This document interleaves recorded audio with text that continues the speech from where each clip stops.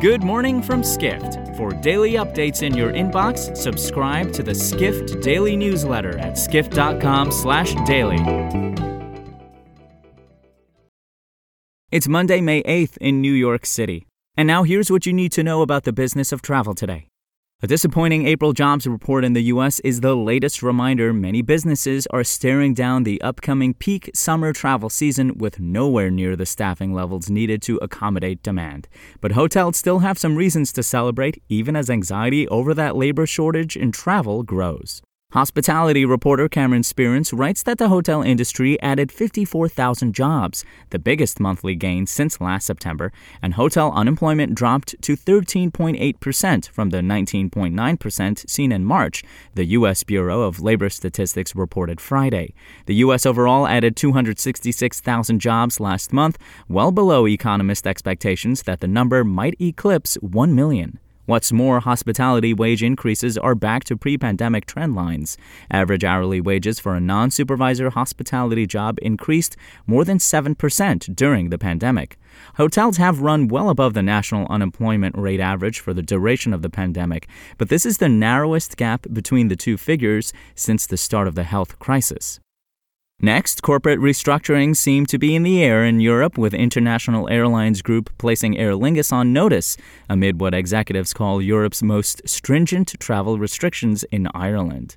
IAG is considering the necessary steps we need to take for Aer Lingus to survive, said Group CEO Luis Gallego during the first quarter earnings call on Friday. His implication was that further cost cuts, for example layoffs or fleet reductions, could be necessary at the Irish carrier if travel restrictions remain in place.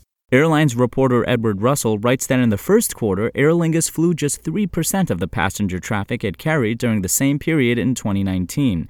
Passenger revenues plummeted a dramatic 97% to nearly $15 million.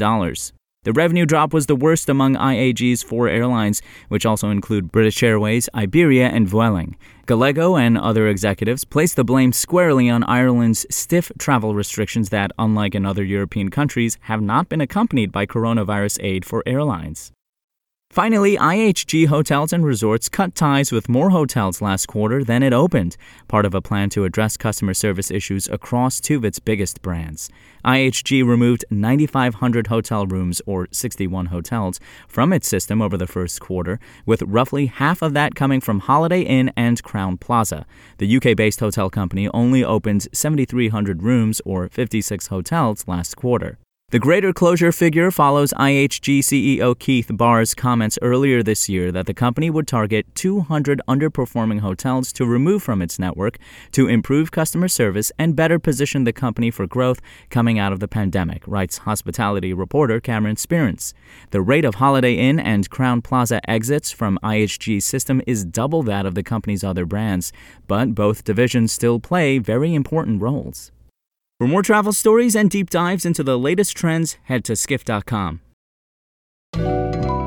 For more insight into the business of travel, subscribe to the Skift Daily newsletter at skift.com/daily.